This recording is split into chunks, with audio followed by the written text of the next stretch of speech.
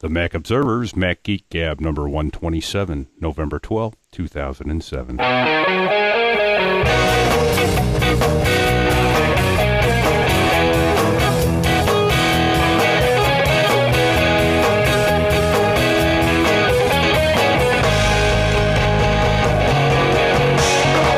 Greetings, folks, and welcome to the Mac Observer's Mac Geek Gab. I'm Dave Hamilton. Of course, I'm here with John Braun. Hi, John. How are you?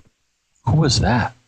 That was my buddy Pete. He's sitting in and watching the show, and since you and I were fighting about which one of us was going to do the intro, we let Pete do it. Thanks, Pete. All right, so we have all kinds of stuff to talk to you folks about today. I'm frankly exhausted, but we're not going to let that stop us. Pete actually went with us. We went and saw The Police last night down in Boston. Nice. Yeah, too many concerts though lately. It's been crazy. So you went to a trade show. We've got a trade show coming up, and then we've got all kinds of things to talk about with Leopard and really just some general Mac stuff, some follow-ups from old shows, all kinds of good stuff. But John, why don't you start us off? You went to, well, tell us about the show you went to. Yeah, so I'll let you take a little break here, Dave. So thanks. So it's called Digital Life for the Holidays. Now, there's a Digital Life show that they usually have at the Javits Center. I believe our pals at Ziff Davis sponsor this. Unfortunately, we were at the Podcast Expo, so we couldn't go to this show too. Or the New Media Expo. My apologies. Podcast and New Media Expo, John. No, I think it's just New Media. I think they stripped the podcast part. It doesn't matter. Keep moving. So, but they have some small focused press events outside of the show, and so they had this one in preparation for the holidays. And so I thought I'd just mention very quickly 5 things that caught my eye as far as neat things, not necessarily Mac things, and really not Mac things, but I thought they were cool. So the first thing, iRobot. A lot of you have seen iRobots. I think they make the thing that cleans your carpet, but they had a thing that caught my eye because did they make the Roomba? Yeah, I think they were involved in that. Ah, okay, all right. Do you think? I thought I saw that. It doesn't matter. Tell us what you found there, John.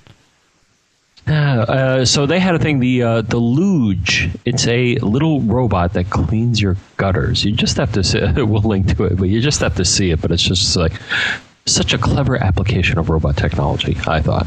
I it's clean got a belt pack, a remote control. It kind of looks like it's well engineered to crawl in gutters and push out all the gunk and stuff. So I could totally use one of those. I cleaned my gutters on Friday, and it was cold outside. And of course, you're digging into the gutter, and you want to feel the bottom of it, so you know that you've got all the stuff. So I didn't have gloves on, and my hands were freezing cold by the time I was done. I need one of these. So yeah, we gotta arrange to get a review unit or something, John. Yeah, so they are the maker also of the robot and other things. And apparently they do it not just for home, but also for industrial and government applications. So okay. I think a bunch of MIT people, or former MIT people at least, that started up. So anyways, so the second thing, now I was going to keep up the webpage, and this may be a smackdown at some point.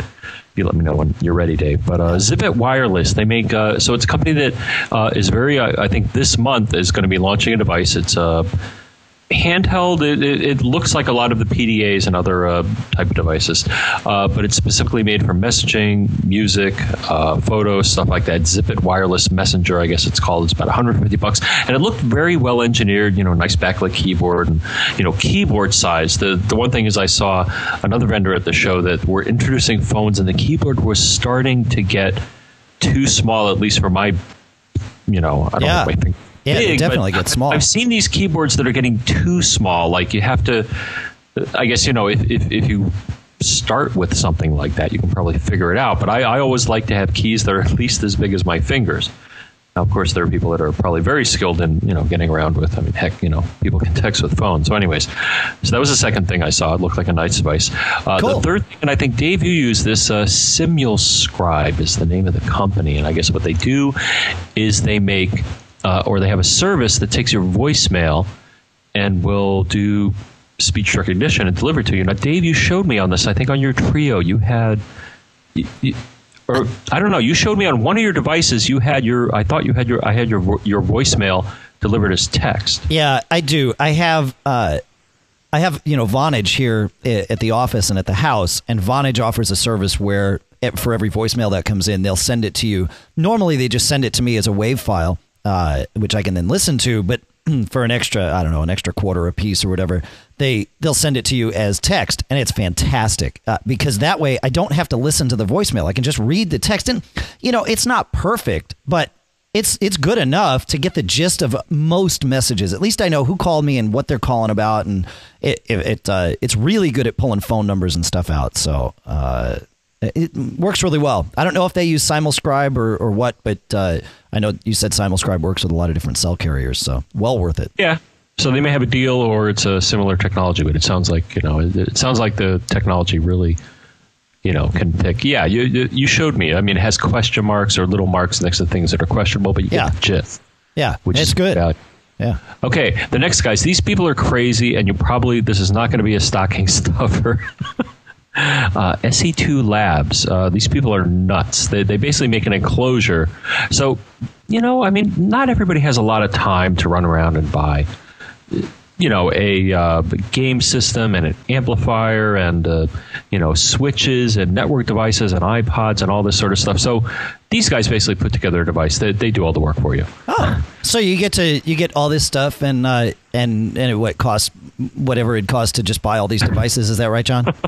Well, I would imagine there's a value add, but these guys have, for example, very quickly, they have a box, I guess they call it the ITC1, and it has a Xbox, a PVR, personal video recorder. It has a control system, surround processor, amplifiers, a touch screen, an iPod dock, a cooling system. The remote control they showed me is actually unique to the system, and it has a lot of very cool features in the remote, multicolored buttons to tell you when certain things are happening. So these guys put together something that saves you the time of having to do it yourself. And I think you could put different game devices, not just an Xbox. They had one, I guess they had a Wii, and I guess you can, somewhat custom build it. But, sometimes your time is valuable. And now, of course, it goes for, $20K. So it's 20. How much?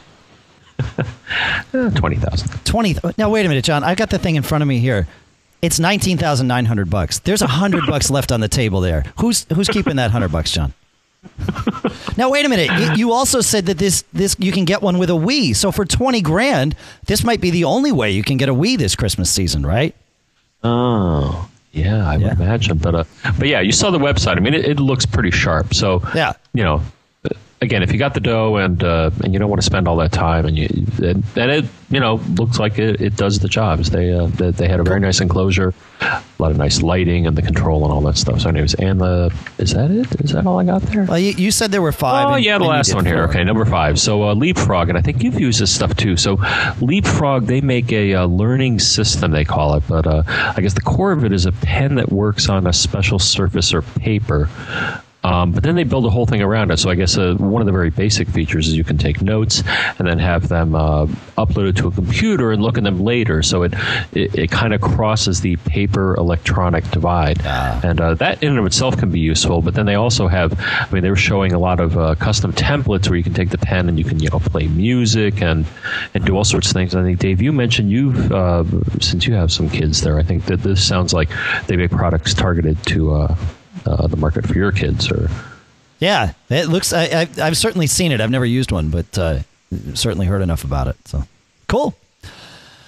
All right, so that was the Digital Life Trade Show. Of course, in our Mac world here, we've got the Mac World Trade Show coming up here in January. We're doing all kinds of stuff there, John. I think we're going to be doing a podcast. I know we didn't do it last year, but I think there might be an opportunity for us to do a podcast right from the show floor this year. And if that happens, yeah, we'll be sure to let you know. I am doing my Running Your Mac Lean, Clean, and Mean session. I believe that's Wednesday afternoon, but it may move. So we'll keep you posted on that.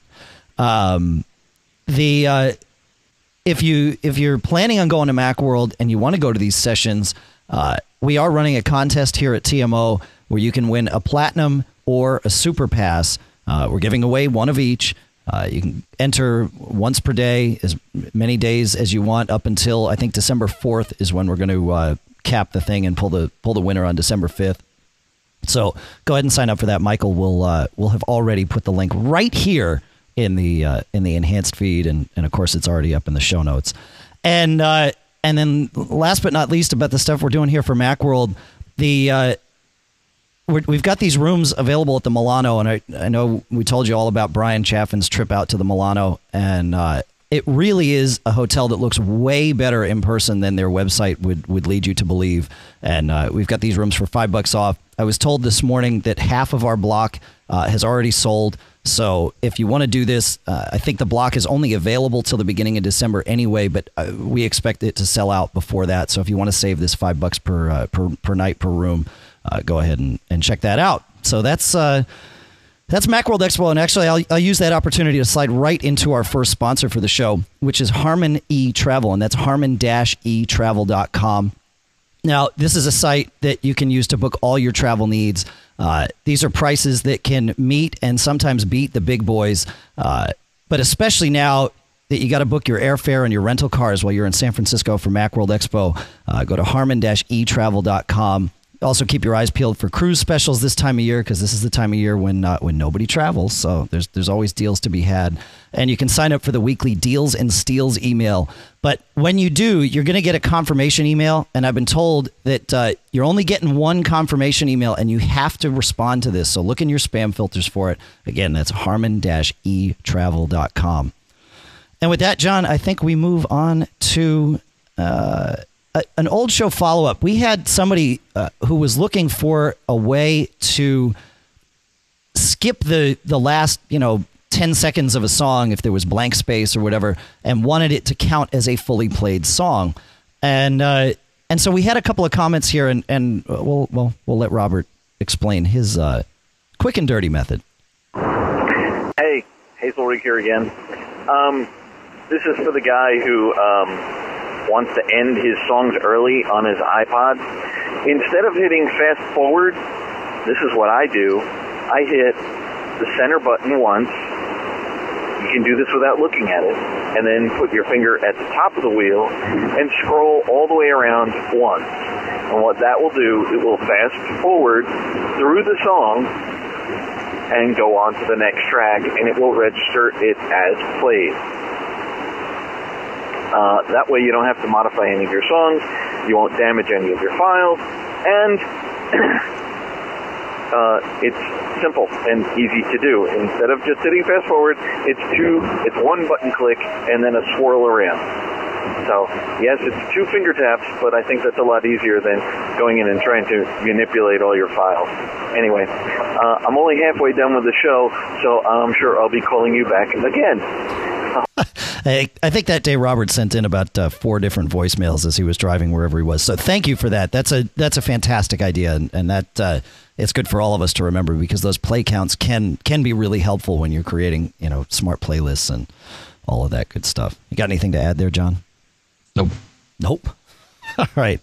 As another follow-up, we had another listener who was looking to play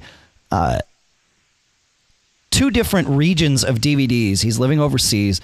He's got some Region 1 DVDs that he bought here in the U.S., and then I think it's Region 2 DVDs that he's buying in Japan, but some other region that he's got there. And his MacBook, he's got to whatever region he's for the country that he's living in, I think Japan there. And he was going to buy a second DVD drive to lock to Region 1 and play the movies that way. And we got a voicemail from Mac, and it was hard to hear, so I'm not going to play it for you, but we'll kind of paraphrase a little. And John and I did some research. Apparently, VLC Player will play movies from other regions without any care in the world. The trick is that you have to launch VLC Player first. You can't launch DVD Player. So you've got to go into your system preferences under DVDs and CDs, or CDs and DVDs, I guess is how it's listed there, and disable the auto launch of DVD player when a DVD is put in, and then that way you can just go launch VLC Player if you choose. And according to what we hear, we don't have anything that we were able to test it with, but according to what we hear, that will VLC Player, and we'll put a link to that here. It's a freeware media player that'll take care of it for you. Yeah, I'll have to try to rent some. I think they have some at the local store, a lot of the anime stuff. Huh, cool. I didn't think they were allowed to rent those out here in the U.S. No, they do. No, they have no. At least the store down the street. They have a rack, and they say, "Warning: you must have a region 1 or 2, or, 2 or whatever player." Yeah. All right. Well, there you go. Moving on to Chad. We talked about the keychain last week, and Chad had a little issue. So.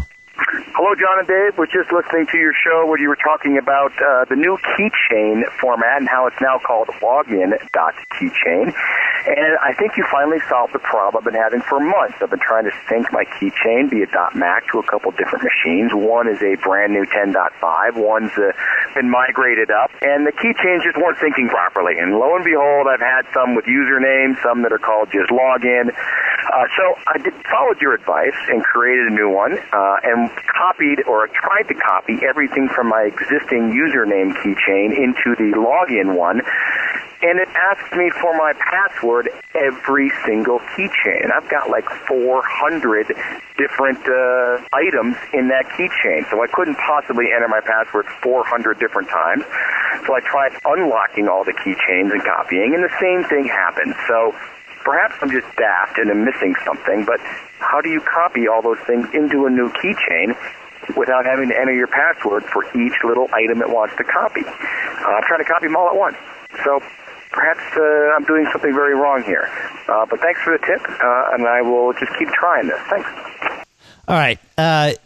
I'll start this discussion by saying I did not have to type my password for every item that I moved. Now, I only had in my login keychain, I only had probably half a dozen items, maybe a dozen. And most of the stuff, of course, was in the keychain named Dave. And again, to reiterate, you move everything from the keychain from the old or from the existing login keychain to the one named after your username, and then go into the Finder and rename it and roll it around from there. And you can listen back to show 126 for the detailed explanation of that. But don't try to move them from your existing one to login. You want to move from login out and then roll it around. That being said, I think there are some things, certificates being one, where you do need to authenticate each time that you're moving it around. But I don't think every item needs to be authenticated. I certainly didn't run into that. If it does, I think there might be a problem. And John, you did a little research on that, so I'll let you take this. Where are we here? Hold on. I'm sorry. No, hold on. No, I'm with you. Keychain first aid. I just went through some, keychain headache myself. So that's the only thing I can imagine that may be causing a problem with this. Otherwise, I've never run into that. So. Yeah. Keychain first aid. So how do you get there? Keychain access menu and then keychain first aid. And that's pretty much it. And then you have, like a lot of the other utilities, you have verify or repair, I suppose. You can just verify to see if there's a problem. It asks for your user, your admin password. And then that's it. Now, I've had some times where it hasn't, I don't know, sometimes it's been stubborn. So, running, checking your permissions may be another thing that is impacting your keychain. I don't know. Yeah, this shouldn't be happening. So yeah, the keychain repair is certainly the first place that I would go. Well, we're going to run this geeky tip. We've talked about waking up a computer on your local LAN, and there's you can do it, of course, with the Apple Remote Desktop utility, and then there's freeware utilities that you can use to do this too. And it uses the Ethernet Magic Packet, they call it, Magic Wake on LAN packet. Somebody found an interesting way to do this over the internet, so we'll share that with you now. Hey guys, this is Murphy at Murphy Mac. I was catching up on your shows yesterday. I had a long drive and went through about 3 or 4 shows. But if you can stand any more comments about waking up a PC, there's one more thing, or waking up a Mac, either one. There's one other thing I would add, which is DSLreports.com/wakeup has a page where you can send the magic packet over the internet. So if you're at a unfamiliar computer and you want to wake up a computer back at your office, home, wherever, you just need the IP address and of your router, and then the MAC address of the machine you're trying to wake up. So it's just 2 fields to fill in. and this web page will send the packet. You'd have to have your router forwarding UDP port 9. But it's not that much to worry about because someone was messing with you, they'd have to know the MAC address. So I thought I'd mention that. I'm also a big fan of the Wake on LAN tool that you mentioned, and in particular, there's a widget that goes with it, and I use the widget frequently to wake up machines in my house. But great show. Appreciate all you do, and thanks a lot. Thanks, Murphy Mac. That's great. All right, let's move on here. You know, .Mac Sync isn't working for me anymore with Yojimbo. It works with everything else. It stopped working this afternoon with Yojimbo, so now I've got to read emails off of a piece of paper. Craig writes in, and he says, what's the deal with Apple checking for your CPU speed and refusing to install Leopard if it discovers your CPU speed is less than 867 megahertz? I have a perfectly suitable 800 megahertz iBook, but Leopard won't install. By the time you read this, someone you know must have created a dead easy bypass that will allow me to install Leopard on my iBook. All right. So John and I did independent research here, right? And first of all, clearly Apple does have a reason for choosing 867 as the slowest speed on which it will install Leopard. I don't think it has as much to do with the processor speed as it does with perhaps the graphics hardware or the memory controller or various other things that were included with that 867 megahertz machine. That being said, I do know people who have installed it on 800 megahertz machines with great success. In fact, my brother did it this weekend. Now, I'll talk about the easy way, John, and then, well, there's two different ways. There's the really geeky way, and then there's the shortcut. My brother had access to a machine, a PowerPC machine. It can't be an Intel machine, a PowerPC machine that Leopard would install on. So what he did was he mounted his 800 megahertz non-compliant iMac in FireWire target disk mode, attached that to the eMac that was a 1 gigahertz machine or something, and put the Leopard DVD in and installed to the FireWire drive. Good to go, no problem. Again, it has to be another PowerPC machine, otherwise it will format the drive as Apple GUID and it won't work. But he said it worked totally fine for him, no problem at all. And now he's up and running on his 800 megahertz iMac, and he said it works great. So that's path number one. And John, you found path number two. And then this path involves essentially, so we found it on Mac OS X Hints, a very, very good site for all sorts of wonderful tips. So doing a little Google foo there, I found basically it's a way to, it identifies this tip without going into too much detail. We'll link to it, of course, but it basically suggests that you create an install disk where you omit or an install image, install disk. You basically omit the file that has these limitations within it. So the trick here is that there's a file buried deep within the installer that says, okay, if you detect these things, do not go forward. Well, just get rid of that or edit it. And that's what they're suggesting. So, go ahead. But I'm with you, Dave. Sometimes, when I've had this happen, actually, I was trying to replay some video at a friend's place with my PowerBook G4, and it was stuttering a little bit.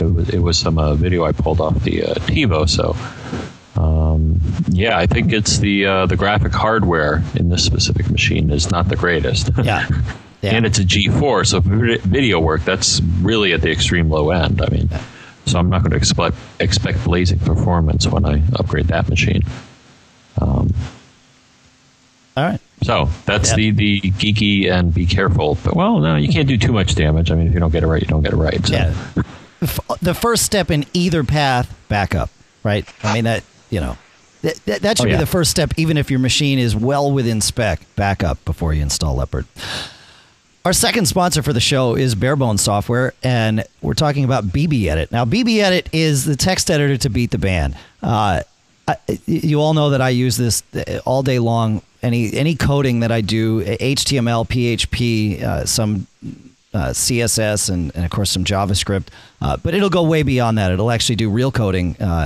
You can do just about every language that's available on the Mac, and it'll auto-detect the language and support functions and do auto-indents and highlight your commands and procedures. New in BBEdit 8.7, They've got code folding where it'll detect what a function is and give you a little twist up triangle so that you can twist up a function if you know it's working fine. You don't need to see it. You just twist it up and all you see is the function definition line. The preferences now are totally revamped. If you used BBEdit a while back, you can now search the preferences just like you can in Mac OS X. It'll find what you're looking for and make it really easy. There's a lot of stuff you can do to tweak BBEdit, and now the preferences are searchable. And of course, it has the Dave Hamilton feature, which is if you have a whole lot of windows open with a whole lot of files in every window, and you quit BBEdit, the next time that you launch, bam, up come all those files, even if they reside on alternate servers. It'll pull them in over FTP. Again, BBEdit from Barebones at barebones.com. With that, we'll move on to Josh, and he's got an interesting thing going on. Hi, John and Dave. This is Josh calling from Austin, Texas. First of all, I just wanted to say that I love the show, listen to it all the time. And secondly, I had a question about my iBook G4 I was hoping you might be able to help me with. I've been having a problem lately where anytime I install something, and this includes software update, I just recently did the new update to the new versions of iTunes in QuickTime. It did the same thing to me. When it restarts, it starts giving me all sorts of weird errors. I launch it in verbose mode automatically, or reboot it in verbose mode automatically, and it tells me, for instance, it'll say com.apple.syslogd exited, terminated, and the next error is responding too quickly, throttling. And after that it says 9 more failures without living at least 60 seconds will cause job removal. And then the last thing it gives for each process is exited while shutdown is in progress, will not restart unless demand requires it. And it gives this to me for a bunch of different processes. After com.apple.syslogd, it's sidetrack daemon, then it's the MDNS responder, and if I let it run all the way through, it'll just boot up to the blue screen right before the login screen, and then it doesn't go any further than that, and I'm forced to do a hard reset with the power button. And then once I do that and I reboot again later, it always goes up no problem after that. And I wasn't sure if you guys knew at all what might be causing this problem or how I could possibly fix it. I have a feeling that doing a clean reinstall of the whole system, I'm running Tiger by the way, could do it, but I really would prefer to avoid that unless absolutely necessary. So if you guys have any suggestions, that would be great. This is probably where you're going to cut me off because I give you my email. You bet we are. John, you cut him off. This? All right. I don't know. All right. So I have a couple of initial thoughts here, and then we'll toss this around. The fact that it gets stuck. So one thing, actually, while I was listening to it didn't come up when you and I were talking, Dave, but maybe whacking some of the network interfaces and re-adding them or something. It sounds like something is seriously wrong when he's trying to, based on those messages, because I was looking through my console and I couldn't find them. So it sounds like there's major confusion, trying to get on the network. I don't know. Now, one thing, I don't know. I mean, I'll toss it in. We talked about it. It may not be, but it was a rebind we were talking about, right? Prebind. Prebind. It sounds like it happened after an install. A prebind is usually something, from what I understand, that still happens after an install. Yep. Depending on what you're installing, and we can, list the. Or what's the command, Dave? I think you actually... Yeah, it's you got to run it as root. So it's sudo space update _ prebinding space -root space and then / and the / just says go run it on my whole drive. Or you can use a piece of software like Onyx or Cocktail to do this, and they'll take care of it for you. Again, something that didn't come up when we were talking about it, John, was again something that Onyx or Cocktail will do, which is to delete the caches. OS X saves a lot of its startup paths, if you will, all the things that it kind of processes on startup. It caches those to make it start up faster the next time. But it sounds like maybe one of those caches is corrupt, and clearing those out that might do it. I think repairing permissions is probably another good choice here too. Did I tell you about that weird cache message I was getting? I think you did, actually. I don't think we talked about it here on the show, but I think you IM'd me about it. Yeah. Yeah, a couple of times since I've had Leopard, after I've installed something, usually after a system update, it says caches necessary for booting are being updated. System shutdown will proceed once the caches are up to date. And it has a little okay, but eventually goes away. And I've never, ever... Now, I've also noticed, I think you probably noticed in Leopard too, that the software update and also the error reporting are a little different, but also the software update, so... I'm wondering if it was always doing that, but it puts it up there now just to let you know, okay, I'm doing something, don't worry. Because sometimes I have been concerned with Tiger and even with Leopard that, especially restarting or shutting down or something, you're not quite sure what's going on. So yeah, no, that whole cache thing, that notification about caches, that I believe is new to Leopard as well. So yeah. All right, we're going to move on to David's question here, John, about moving to the Mac. Hey, Dave and John, this is David calling from Raleigh, North Carolina. I am a first-time listener, first-time caller. Wow, welcome. To Mac when Leopard came out, and I was a Windows user previously. And I have run into one problem, so I wanted to see what your take was on it. Otherwise, transition was very smooth, by the way.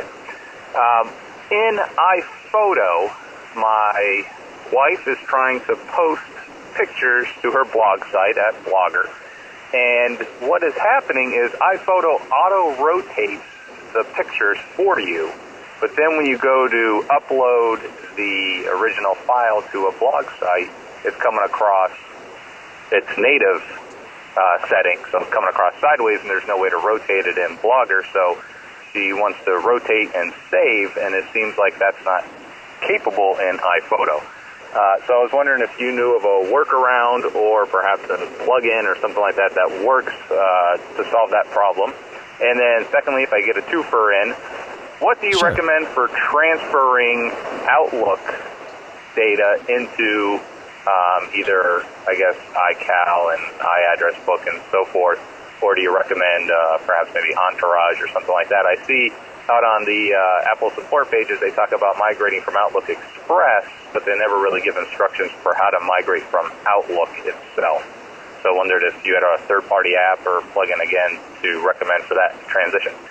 Thanks a lot. If you want to... Now we'll talk about it right here. Well, we did a little bit of searching. I found a blog post from May of this year about moving from iPhoto to Blogger, and as you found, if you just go and dig and find the image file, you're going to get whatever the raw image was.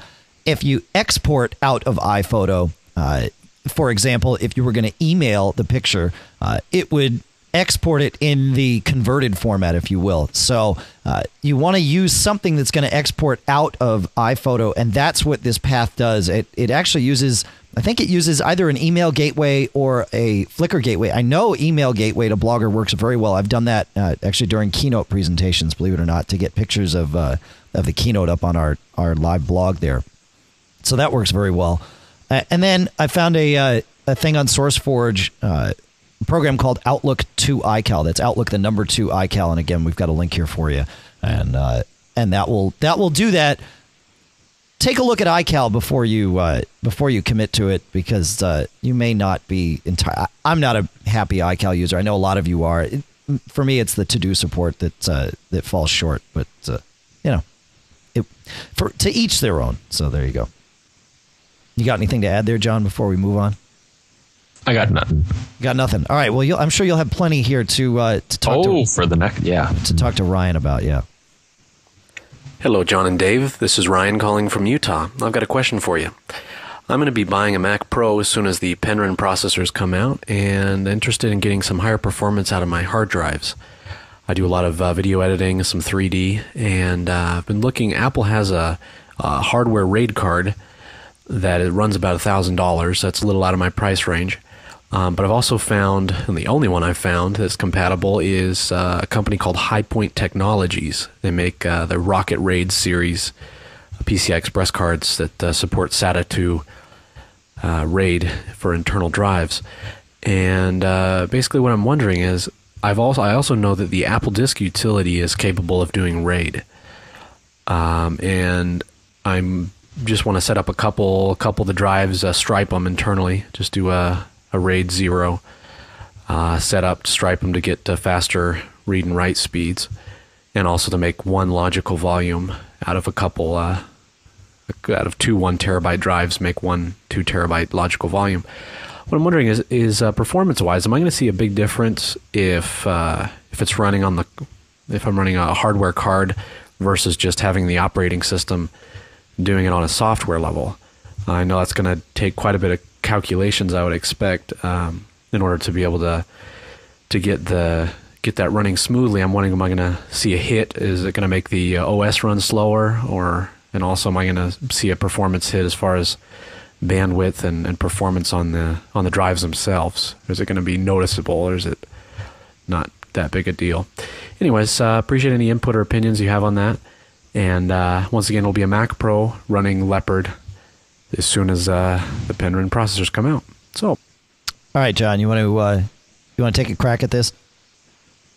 No, not really, but no, of course I do. It's right up your alley. So, anyways, I mean, this gets into kind of a philosophical discussion here, but I would say with unlimited time and resources and money, my preference would be an external unit with a high-speed bus if you want to go for super-duper performance. In general, and you can chime in here, Dave, because I think you've done more hands-on. I've done more theoretical, though, more PC level. But, I mean, a piece of hardware, if it's only designed to do one thing, like doing software RAID and all that, can have the potential, if it's not, low end. And this is where it gets kind of hard to predict. I mean, you can have an embedded processor that's really fast or really slow if you pay the money. Similar with interfaces like Fiber Channel and some of the high-speed SCSI is very, very fast. So in general, if you have the money, though you have to pay for it, an external solution on a high-speed bus will give you the best performance. On the other hand, software, the nice thing about that is that it's free.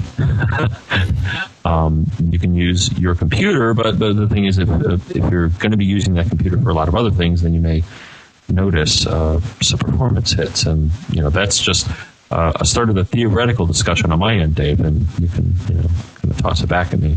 Yeah, no, I would agree. Yeah, in general, if you've got a chip that's built to do one thing and tasked with doing one thing, you can then you don't have to worry about, well, if your Mac Pro is running at full tilt with whatever you've got it serving, then you've got the drive running full tilt with getting the data to and from it as efficiently as it can. So, yeah, in theory, hardware is a better solution.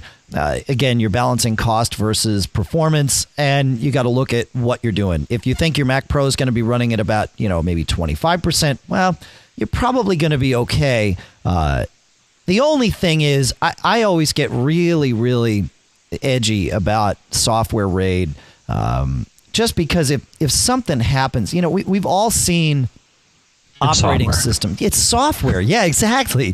We've all seen stuff with operating systems. I mean, look at Leopard, right? It just came out, and there were all those issues with the keychain, and some people couldn't log in or authenticate. It's like, man, is that what you want between you and your data, right? Because that's what happens. Suddenly, you've got the OS between you and your data, and I don't know. I would go hardware. Well, this gets more theoretical, too, because in general, when I've seen what I'm going to call an embedded system, which is tasked to do something very focused, they typically don't, like the controller in your car. Yeah. It's not a OS and a PC or a Mac, even. That can't crash. Right. Same thing. I mean, a piece of hardware in general, I would say, is just, it's doing one job. So, yeah. I'd go... when it comes to data, well, we've got various RAID setups on the servers that host TMO and all the other Backbeat sites, and not one of them is software RAID. There's just no way that I would even consider doing that. So it's a special controller. You got it. Those things. Yeah, it's an embedded controller in the servers we buy, but it's a dedicated controller, just like you said. Chances are it's going to crash a whole lot less than some software that, maybe, I don't know. Maybe that's just me. But that's, I think that's it for today. We've got some stuff to talk about here. Yeah. I guess what that also is, I'd say just look for there are benchmarks out there. Like Tom's Hardware, I think, is a very good site for right. Yeah, absolutely. For learning about how certain drives and certain RAID arrays and other things like that perform. That's where we were kind of dancing around it, because you can't just say, guaranteed software hardware is the best performer. It all depends on what you have at your disposal. Yeah. So we're going to be doing the show next week. Of course, we'll do a show Monday night, and then we go into Thanksgiving holiday here in the U.S. On Sunday night at 8 p.m. Eastern, I'm actually joining Victor Kayao from the Typical Mac User podcast on his Typical Mac User podcast. It's a live thing. He does it through TalkShoe. You can get it as a podcast, but you can also call in. So if you want to try and play maybe Stump the Geek, I think we're going to be talking about Leopard and some other things. I'm going to call it. There you go. Thanks, John. Yeah. So that's Sunday at 8 p.m. Eastern, and you can check out the Typical Mac User podcast, and that will... That'll get you the info on how that works. And I'm actually looking forward to it. It should be interesting to see what this is like to do live versus with great preparation that we go through. Hours and hours of painstaking preparation that we go through here, John.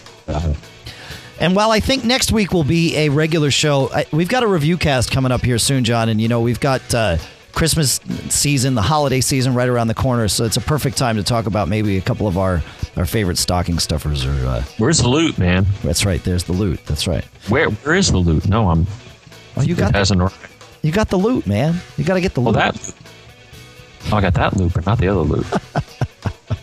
iPhone Alley, of course, is the site that Michael Johnston runs, and Michael Johnston is the person who has converted this show to AAC for your listening and viewing pleasure. Cashfly Hosting is the place you downloaded the podcast from.